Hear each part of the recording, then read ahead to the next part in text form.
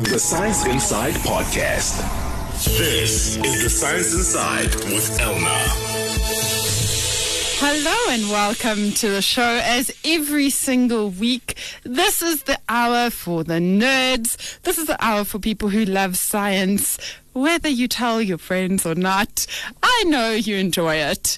So we look at science around a news story and in general just for your life. My name is Elna Schutz. And while it's nice and warm here in South Africa, a lot of us have been watching some humans in big puffy jackets and sparkly leotards swirl around in the freezing cold of South Korea. Yes, it is the Winter Olympics. And I don't know about you, but I really enjoy them, actually. I know we don't get snow here. Maybe that's exactly why I love looking at those people zoom around. Maybe it's just because I know that never in my life could I be that athletic. And you might think that it's incredible to see so much natural, wonderful, powdery snow. But in fact, almost 98%, if not all of the snow being used for the games is fake. Yup, is a scam. Well, not really. It's been the same at most games. I was very surprised to find out. And the last Winter Olympics in Sochi, Russia, relied on at least 80% man-made snow. This isn't just because natural snow can be unpredictable, but because it's not necessarily the best thing to be zooming over with high speeds on a snowboard or ski. All the snow is being made out of a constructed lake. So the water from a constructed lake is being used, and it holds almost 130 million liters of water and is fed by local rivers. So, of course, it is still winter there and real snow does fall. So they do need quite accurate weather predictions also. And for this, they don't just call in their small Nyana weather service. No, the big guns. NASA is helping the Olympics. So they are collecting weather data during the Olympics by partnering with 20 agencies from about a dozen countries. And they'll be delivering these snow forecasts from 16 points near the Olympic event venues. And they're doing this to give accurate forecasts regularly, about every 6 hours to the games specifically. But there is a bigger thought behind this, because it's also to improve their own snow prediction models for mountainous terrains in general, which can be very tough to get weather readings from.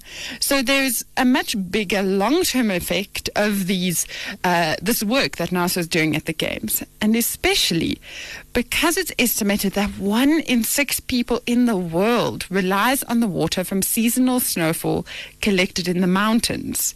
That is much higher than I thought. So our snow and our snowfall really is very important. It's clearly more than just a nice Winter Olympics for us all to watch, because snow influences, like I said, drinking water, but also tourism, which can be the livelihood of certain areas.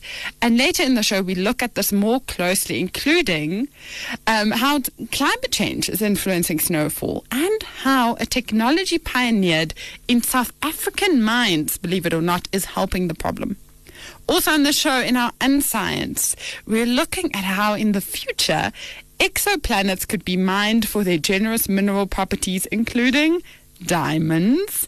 And then later we speak to Professor Robert Miller from the University of Pretoria, just looking at the scientists behind the science.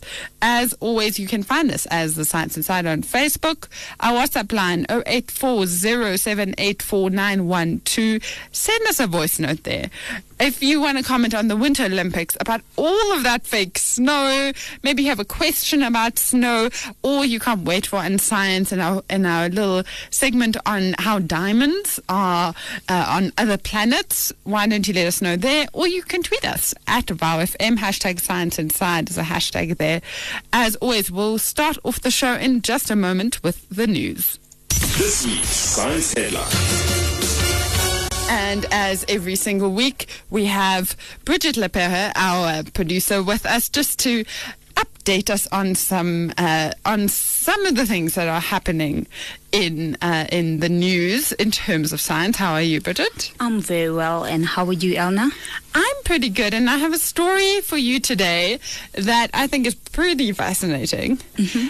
Scientists have apparently created a new form of light. They've created light. How does someone create light? That is a very good question. When I saw this headline, I thought, wait a minute. Either you have light or you don't have light. Eskom helps you or it doesn't help you, but you can't just create it from scratch, at least not a new kind. But yes, apparently it is possible. So if you think about this, imagine you and I both have a flashlight and we're standing in a dark room.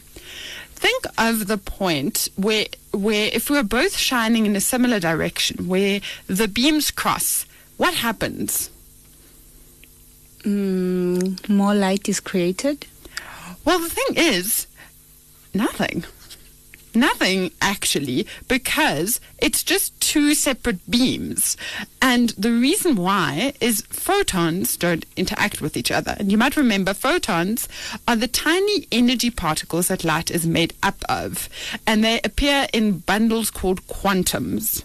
I'm sure you've heard that word quantum quite a lot if you've ever heard of quantum computing. Mm-hmm. So photons just pass by each other. So even though you are making light and I am making light, those two flashlights aren't interacting or exploding where they meet or anything fancy like that.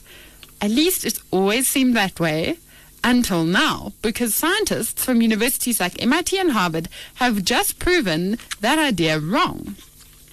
So, it's possible that light particles could be made to interact like atoms of other matter does. So they might be attracting and repelling each other, and it means that you could merge different beams of light into one, or maybe even create some kind of confrontation. Although I would love for there to be a lightsaber like in Star Wars. I think probably not that. So basically what they've done is they've shone a very light laser beam, a very weak rather laser beam, through a very dense cloud of ultra-cold rubidium atoms. And they found that the photons that went through this cloud didn't come out as a single randomly spaced sort of photons, but they came out in pairs and triplets. So there was something happening inside this cloud that made a single photon walk in and several photons walk out as a little bundle. And the other thing is photons normally have no mass and travel at the speed of light, but this new kind of photonic matter, so to say, was much heavier and much slower. So something is definitely changing here. So now, why is this happening? That's a great question, and that's obviously one that the researchers wanted to understand. So they think that it might be that as a single photon moves through the cloud of this rubidium atom cloud, it briefly lands on a nearby atom before skipping to another one. You can kind of imagine sort of a bee hopping between flowers or a frog hopping between leaves. And as it lands on an atom, it makes a polariton, which is a hybrid, like half photon, half atom. And two of these polaritons can interact with each other. And so the two photons that have merged with two atoms are having a party together. But when they leave the cloud, the rubidium atoms have to stay behind and say, sorry guys. So the photons leave together, if that makes sense. And that's how it happens. Whoa. Wait a minute, Elna. I'm trying to imagine all of this. So what does this mean? I know it might not sound like much, two tiny little photons, but it is quite groundbreaking because now that we know that they do in fact entangle each other, this opens up a whole other range of possibilities. We didn't know that light can interact in these ways. So we're not sure how else they might interact with each other. And one possibility is that photons could be used to perform extremely fast, incredibly complex quantum computations. As I mentioned before, quantum computing is a word that's thrown around science circles a lot. It's hard to understand even when you try, but this could open up a lot in that sense. And so our ordinary computers would be nothing in comparison. And it's also very interesting because it wasn't just two photons. There were triplets sometimes. And a lot of matter does not even join in triplets. Mm-hmm. So we really didn't expect light to do this. And I've got to say, though, these researchers have been looking at this since 2013. So it's been 5 years just to find out this. It's probably going to take a little bit of a time until we have anything concrete. This is quite interesting. I think I should look into this myself when I do have time to better understand this concept.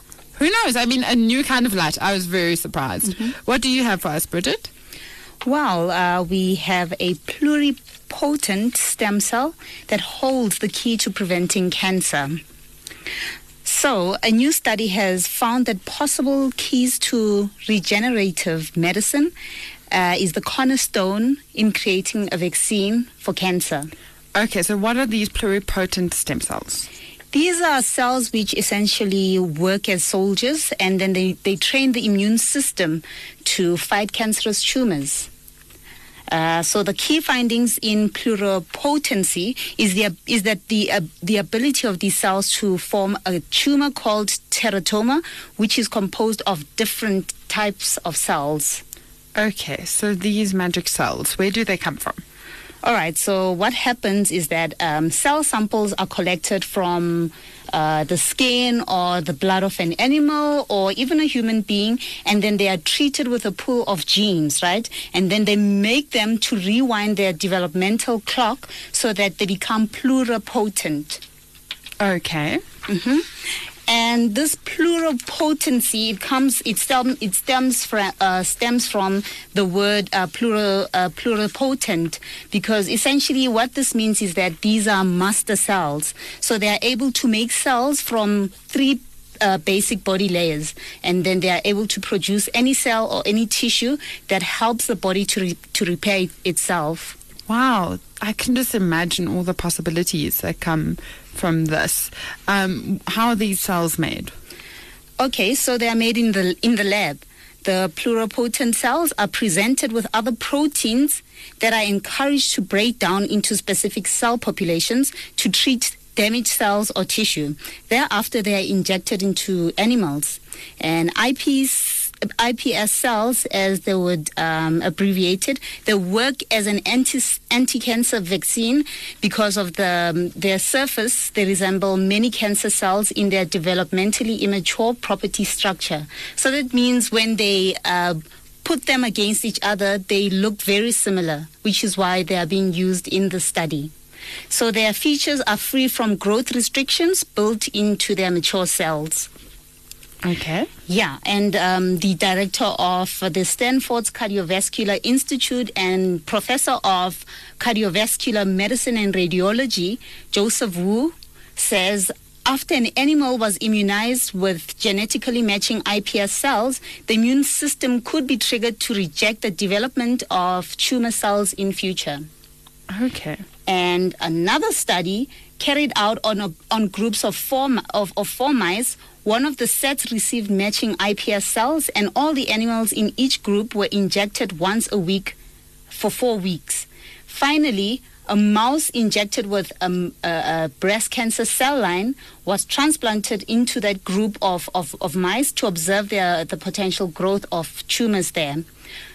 Then, a week later, all the mice had developed tumors of breast cancer cells at the injection site where it was injected initially.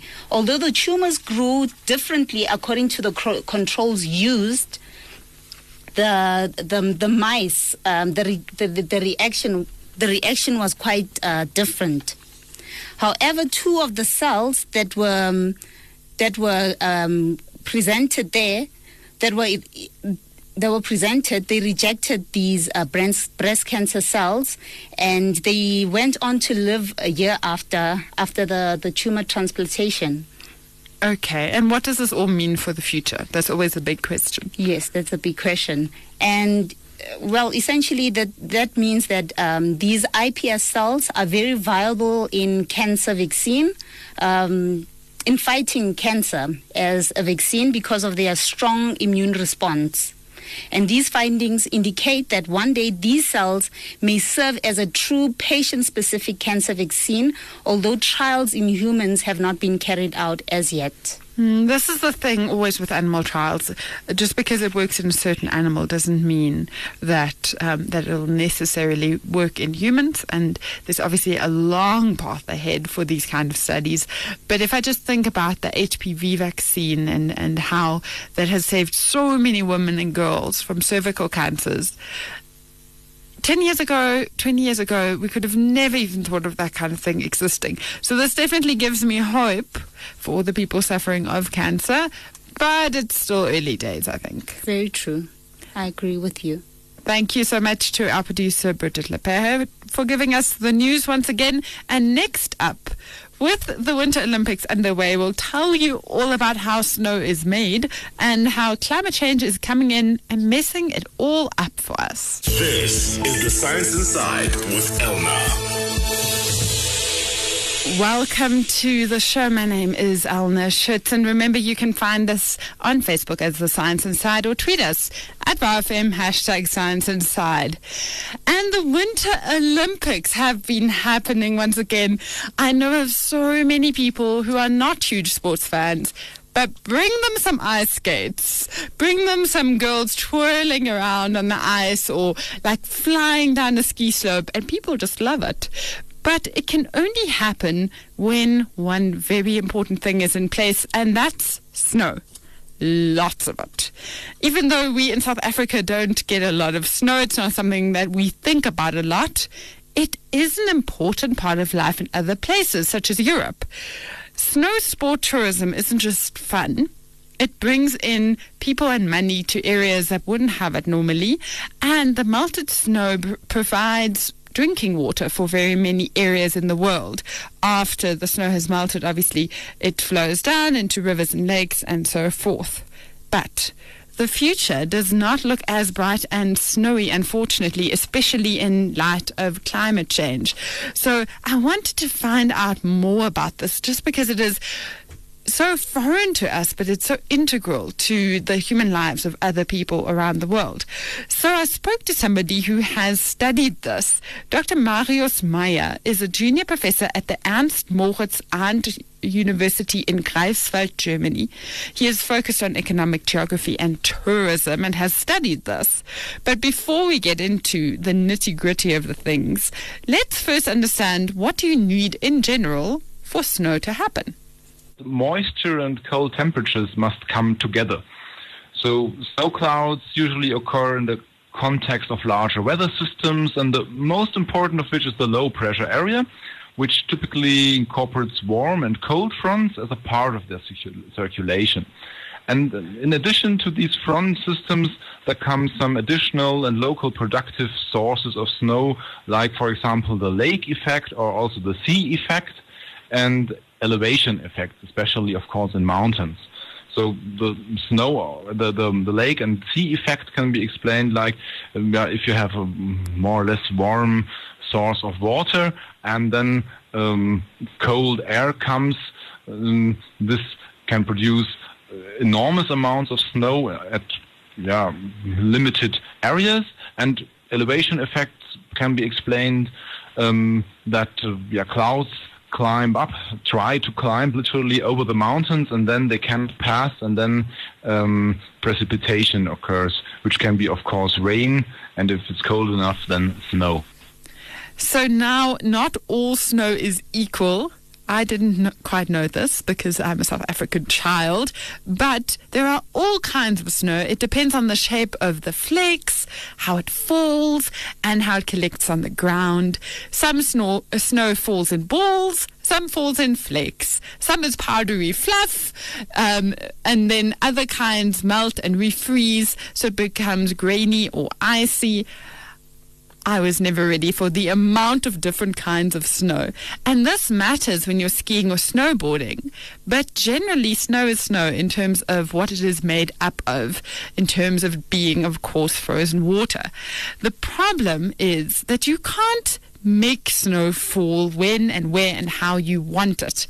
So organizations or companies that are dependent on snow, even whole villages, have to make a different plan. Yeah, that is a very interesting question from a tourism management perspective, because it brings together the physical conditions and the methodological conditions together with the needs of the tourism industry or from the needs of a mega event like the Winter Olympics. So in earlier times, it was the people just could pray for snow, and usually it came. So what they're doing now is that they rely heavily on artificial snowmaking.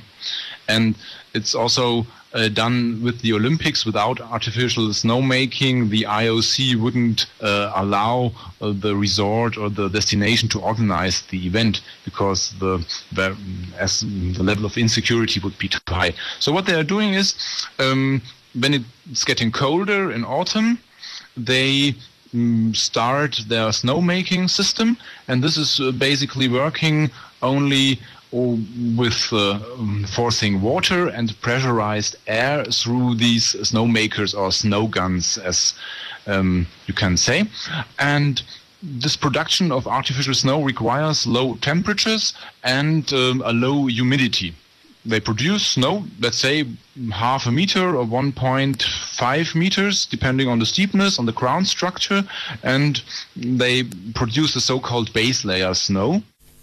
So this base layer is, of course, the basis of snow for the slopes. And yes, beautiful natural snow is great, but actually not really necessary, which makes me think, can we not have like Winter Olympics here in Mzansi? Wouldn't that be nice? But sometimes at the Olympics, they even shovel the natural snow away because it's not the consistency they want. How crazy is that? It is great that this is all possible, but fake snow is, first of all, very expensive financially, but there are also a lot of costs and arguments around the costs in terms of environmental effects. There are several issues. The first one is the energy consumption, which is quite considerable. However, usually the lowest temperatures are at night. And at night also the energy costs are the lowest, because the level of consumption overall is at a low point. So they usually use electricity which wouldn't be used for other purposes at night. The other big issue, of course, is that the high water consumption of these machines is incredible. And it usually comes at the time of year when water levels are at their lowest, when you're trying to prepare the slopes. So to get around this, artificial lakes are made and water is routed from elsewhere. The water does also flow back into the natural systems when melting, and generally, thankfully, there are laws that there are not allowed to be any chemicals added to artificial snow. But this may not be the case internationally. Fake snow is all good and well, but you still need core temperatures, and climate change is making that a more difficult reality.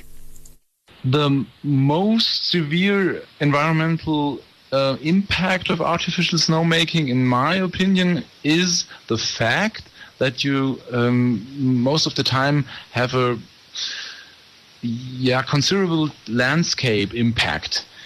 I just mentioned these artificial lakes. They could be nice, and some people even recognize them from natural lakes and say, oh, what a nice mountain lake.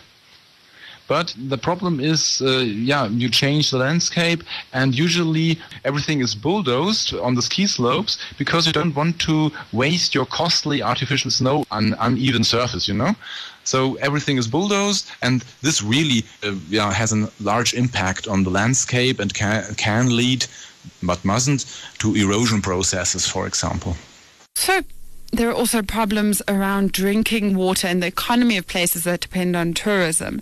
Less snowfalls change the seasons in a way because plants sprout early and animals might hibernate less, which messes with the natural order of things. And all of this is because, as I was saying, climate change is making it that there is less snowfall.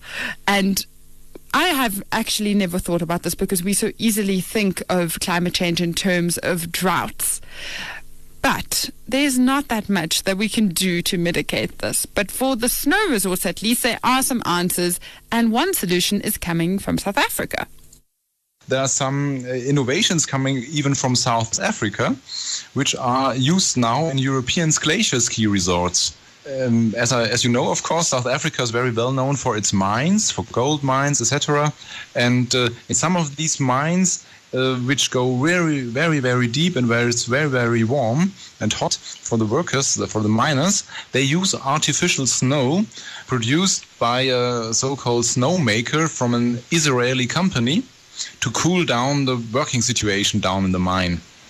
And this Israeli company, 10 years ago, they transferred this technology and offered it to ski resorts, because this machine is able to produce snow even if the outside temperature is about 30 degrees Celsius. So the problem of the regular artificial snow producers is that they still require cold temperatures. But if it's getting warmer with climate change, then also the possibility of producing artificial snow decreases. So this snowmaker from South African mines is now used by some of the Austrian glacier ski resorts, which start very, very early in the skiing season, in the end of September and early October, when it's still quite warm. So they use this machine to prepare their slopes, which aren't covered by glaciers anymore because of the glacier retreat due to climate change. Isn't that funny that South African technology is used for glacier skiing in the European Alps? It really is crazy. From a South African mine to saving European ski slopes. I would have never thought.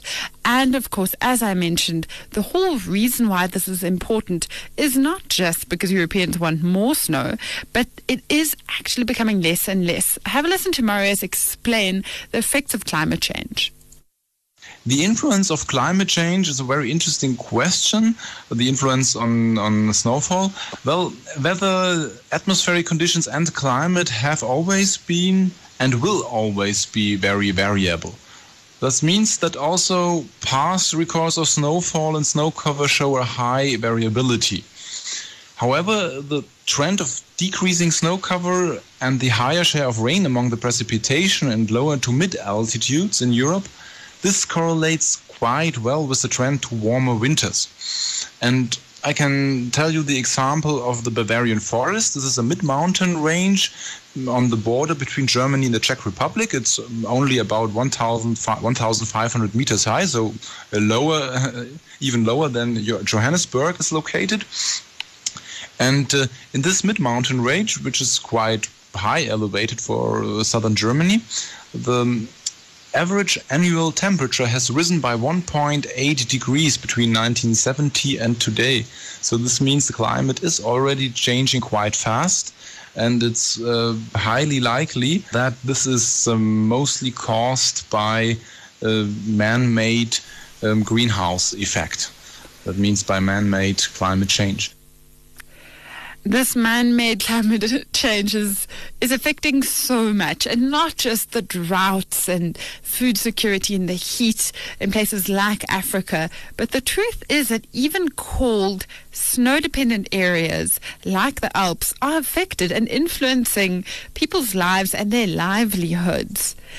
And, of course, the Winter Olympics, if you are watching them and you love it. Let us know on social media. It's #ScienceInside on Twitter and Facebook.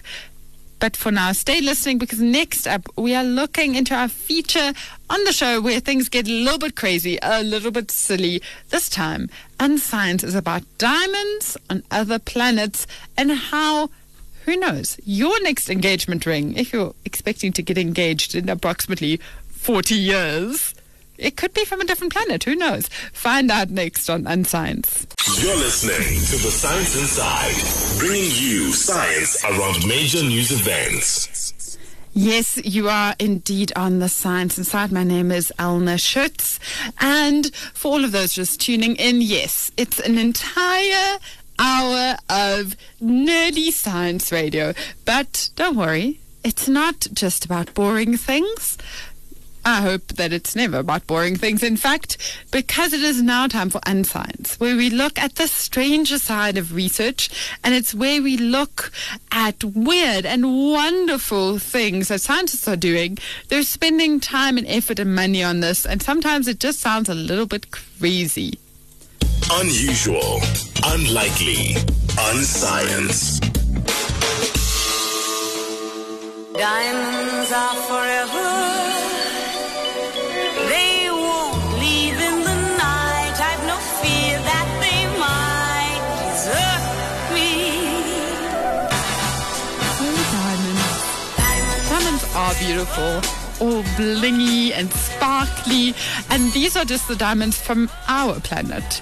Apparently other planets could be mined for their generous mineral richness. Bridget Lipper, our producer, is with me in studio once again. Bridget, what comes to mind when you think of diamonds?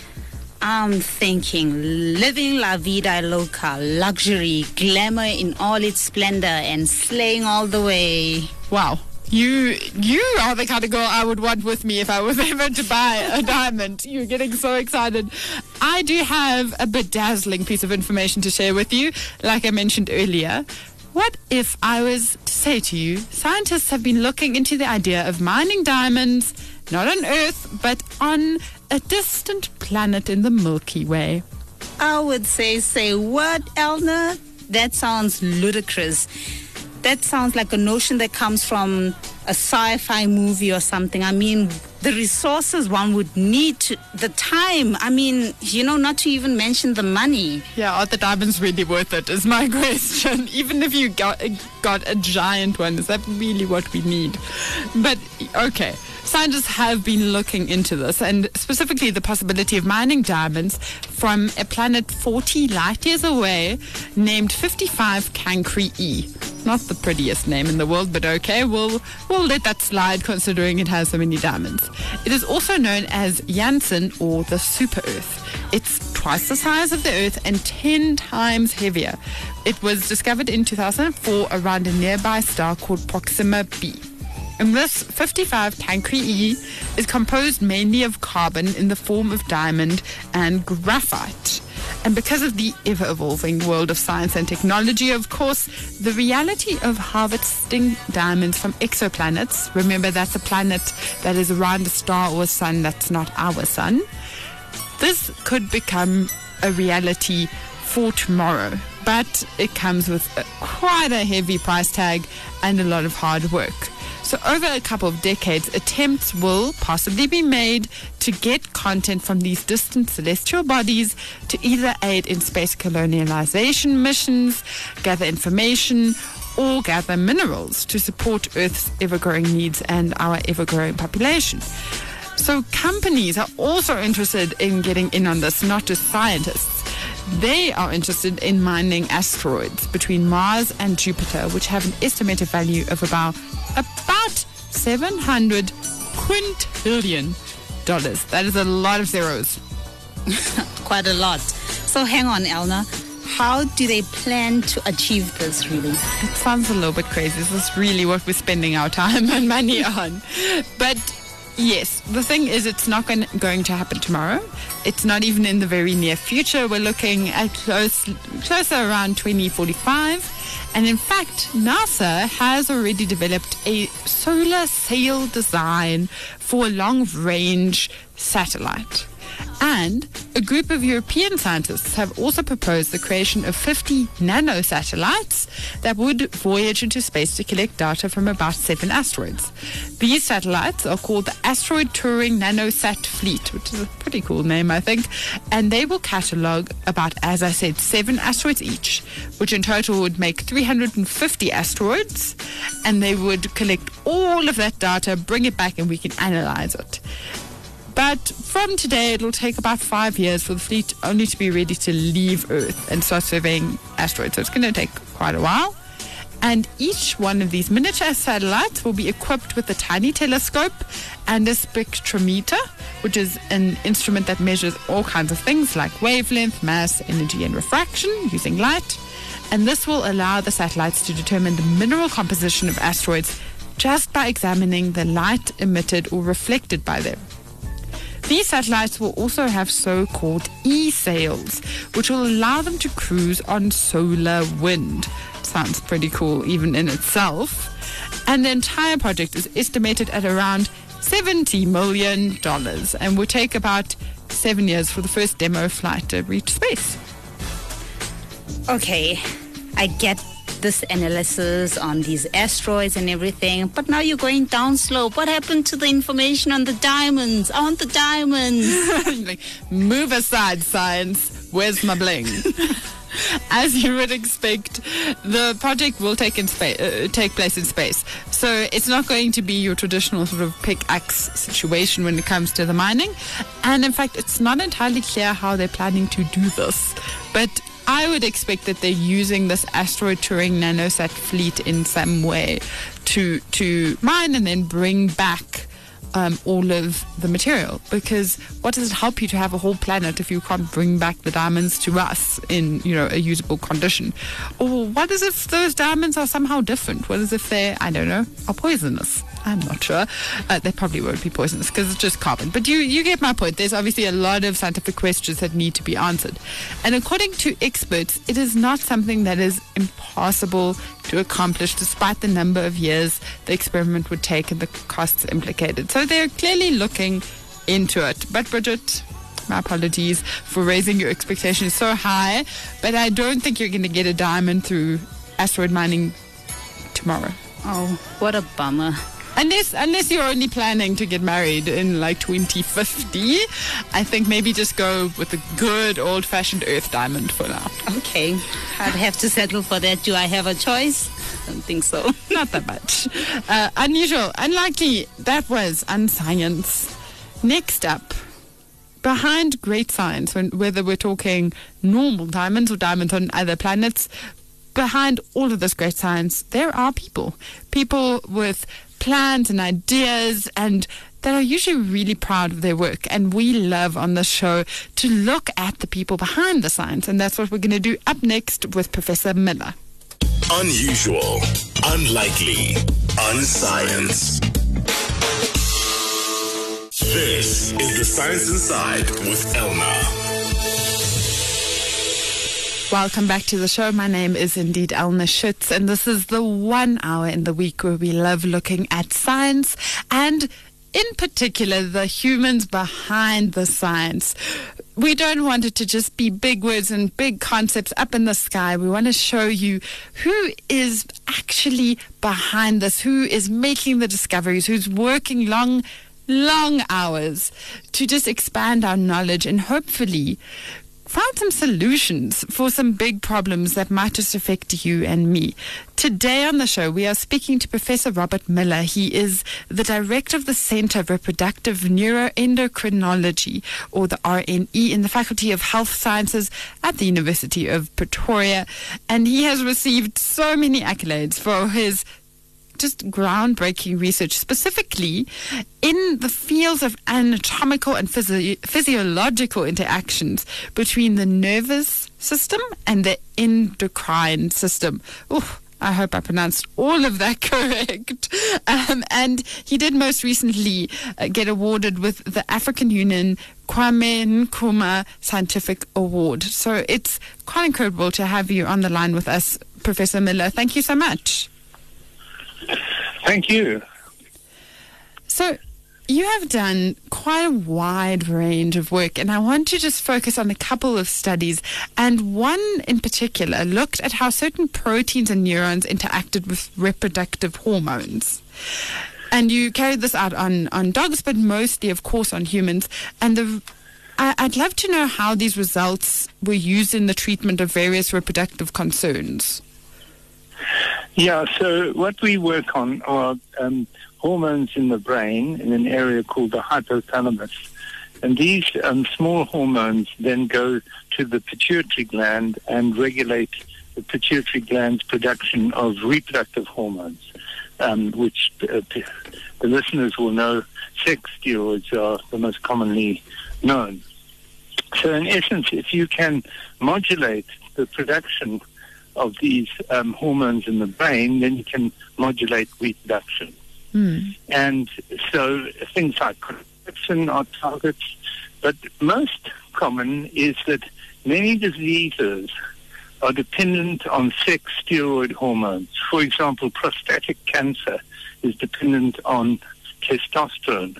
Breast cancer is dependent on estrogen, and so on. So by developing drugs that can impinge on that system and reduce the sex steroid production, you can treat these diseases such as prostatic cancer, breast cancer, and common women's diseases like endometriosis.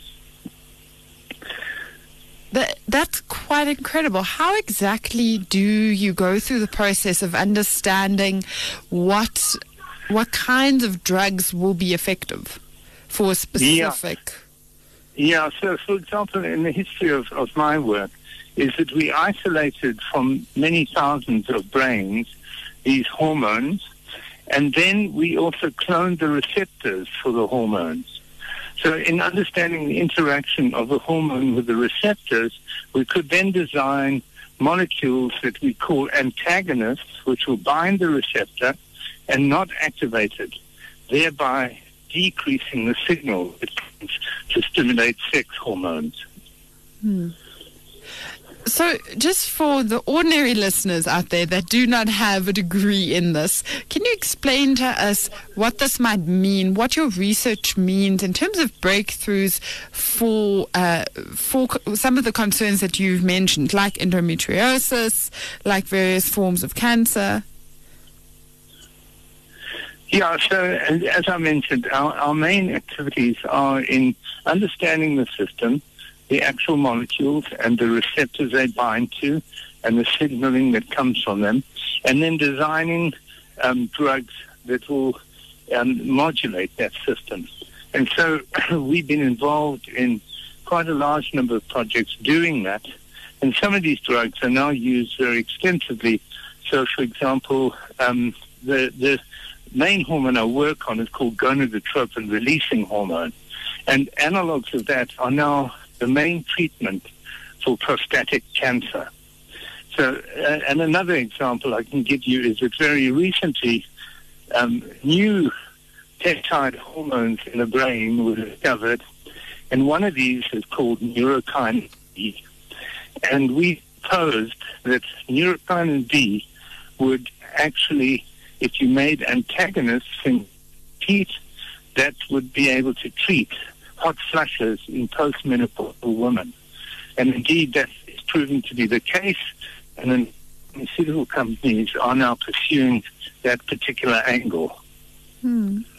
Another area of your work within this that I thought was really interesting was around cloning a protein responsible for releasing a reproduction regulating hormone, which specifically, I would love to understand how that related to in vitro fertilization. Yeah, okay. So, in fact, that target is the same target as the one for prostatic cancer, which is, in essence, that you can make these analogs which will inhibit the reproductive hormone production. Now, in vitro fertilization, what one does is supply the pituitary reproductive hormones to develop a developing oocyte. But the problem with it is that there's a spontaneous surge of this hormone that causes, and then you lose all the oocytes because they've already been shed from the ovary and you've gone in too late. So this particular antagonist, gonadotropin-releasing hormone antagonist, is now used in most IVF cycles to inhibit the production of hormone that is going to cause ovulation.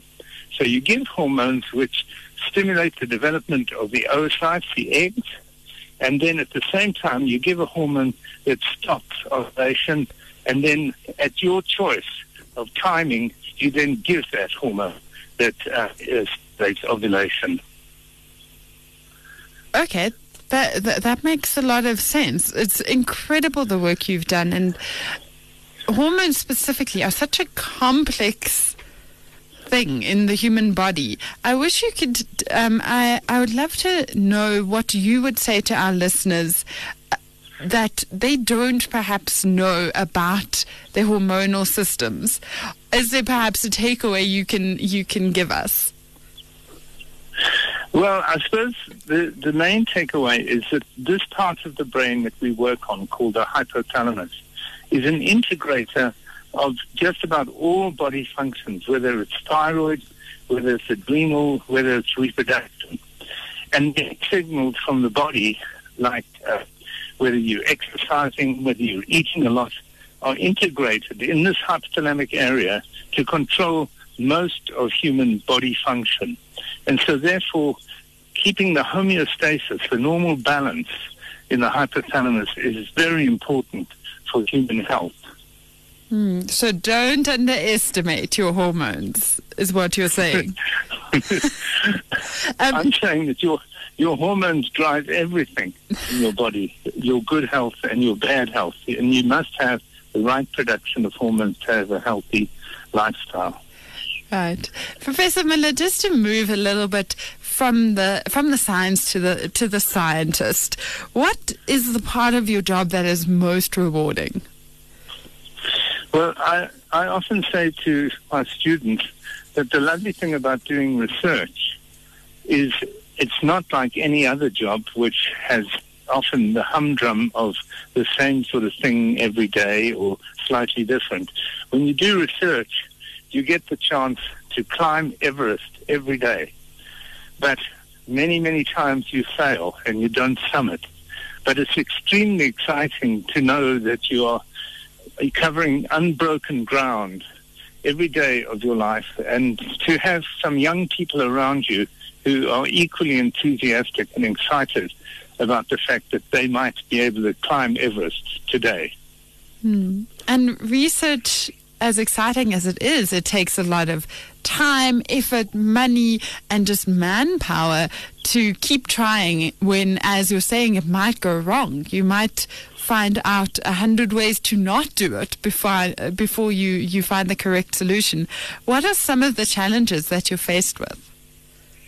Yeah, well, there is that. I mean, it's very demanding to be a research scientist, but the rewards are fantastic because you become a part of an international network. There'll hardly be a country in the world where there isn't somebody that you collaborate intensively with, and that when you meet them, you immediately are having a conversation of common interest. And so I think that that's a great privilege to participate in the possibility of discovering new things. It is very hard, and many people fall by the wayside, and it's not for everyone. It's also very hard to get sufficient funding often to achieve these things. But as I mentioned, to develop an international network is the most important thing that you can do, and second only to having very good cohorts of exciting students who are enthusiastic with the ideas and contribute to the development of the breakthroughs. And this just shows you again that science is really for anybody who's interested in getting involved and understanding things that in the past we've only been able to dream of these kind of cures or drugs, and every day there's something new that's being discovered. So, Professor, just lastly, if there's still something that you would love to discover or find a solution for in your career, what would you dream of? Well, the newest work that we're doing is the one that I am particularly excited about, and that is that many diseases in humans result from mutations in the genes, and the particular receptors that I work on, which constitute about 80% of all the signaling that's going on in the human body. And those receptors, if you get mutations, then you have dreadful diseases. For example, the blindness called retinitis pigmentosa is because of a mutation in the receptor for light, which is called rhodopsin.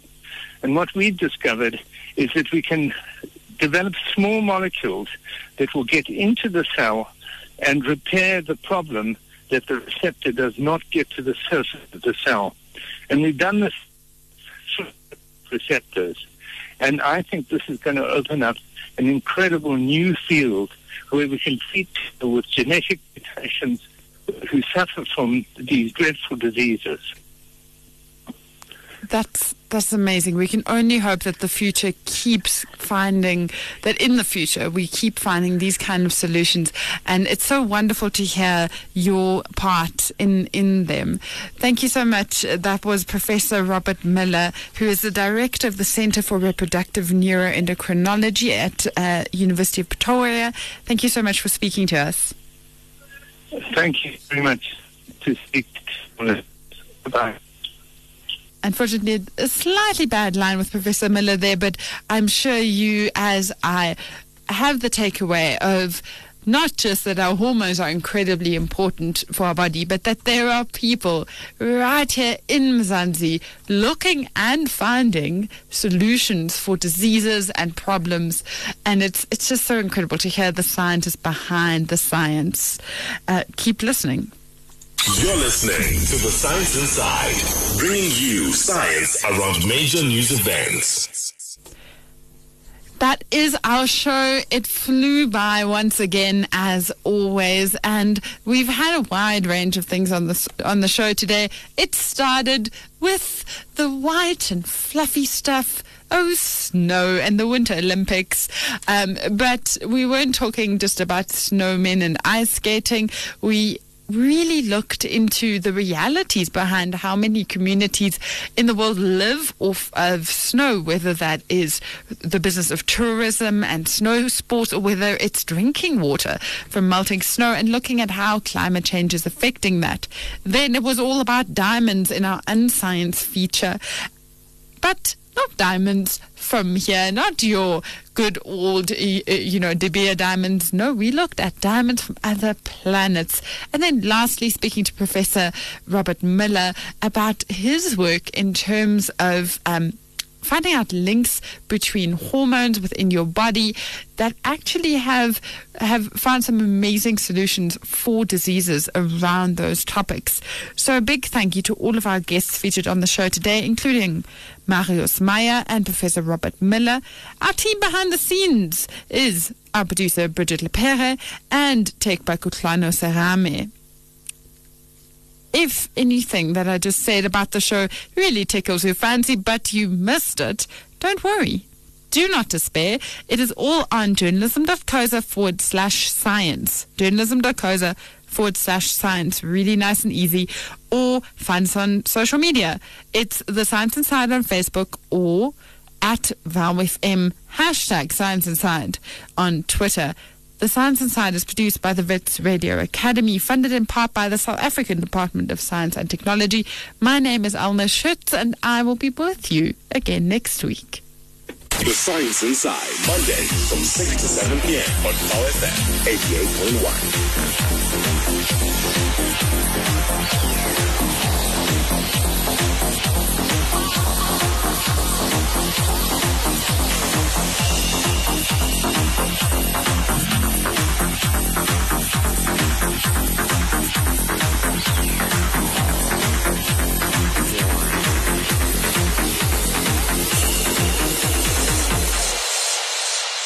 Listen to the Science Inside podcast on www.journalism.co.za.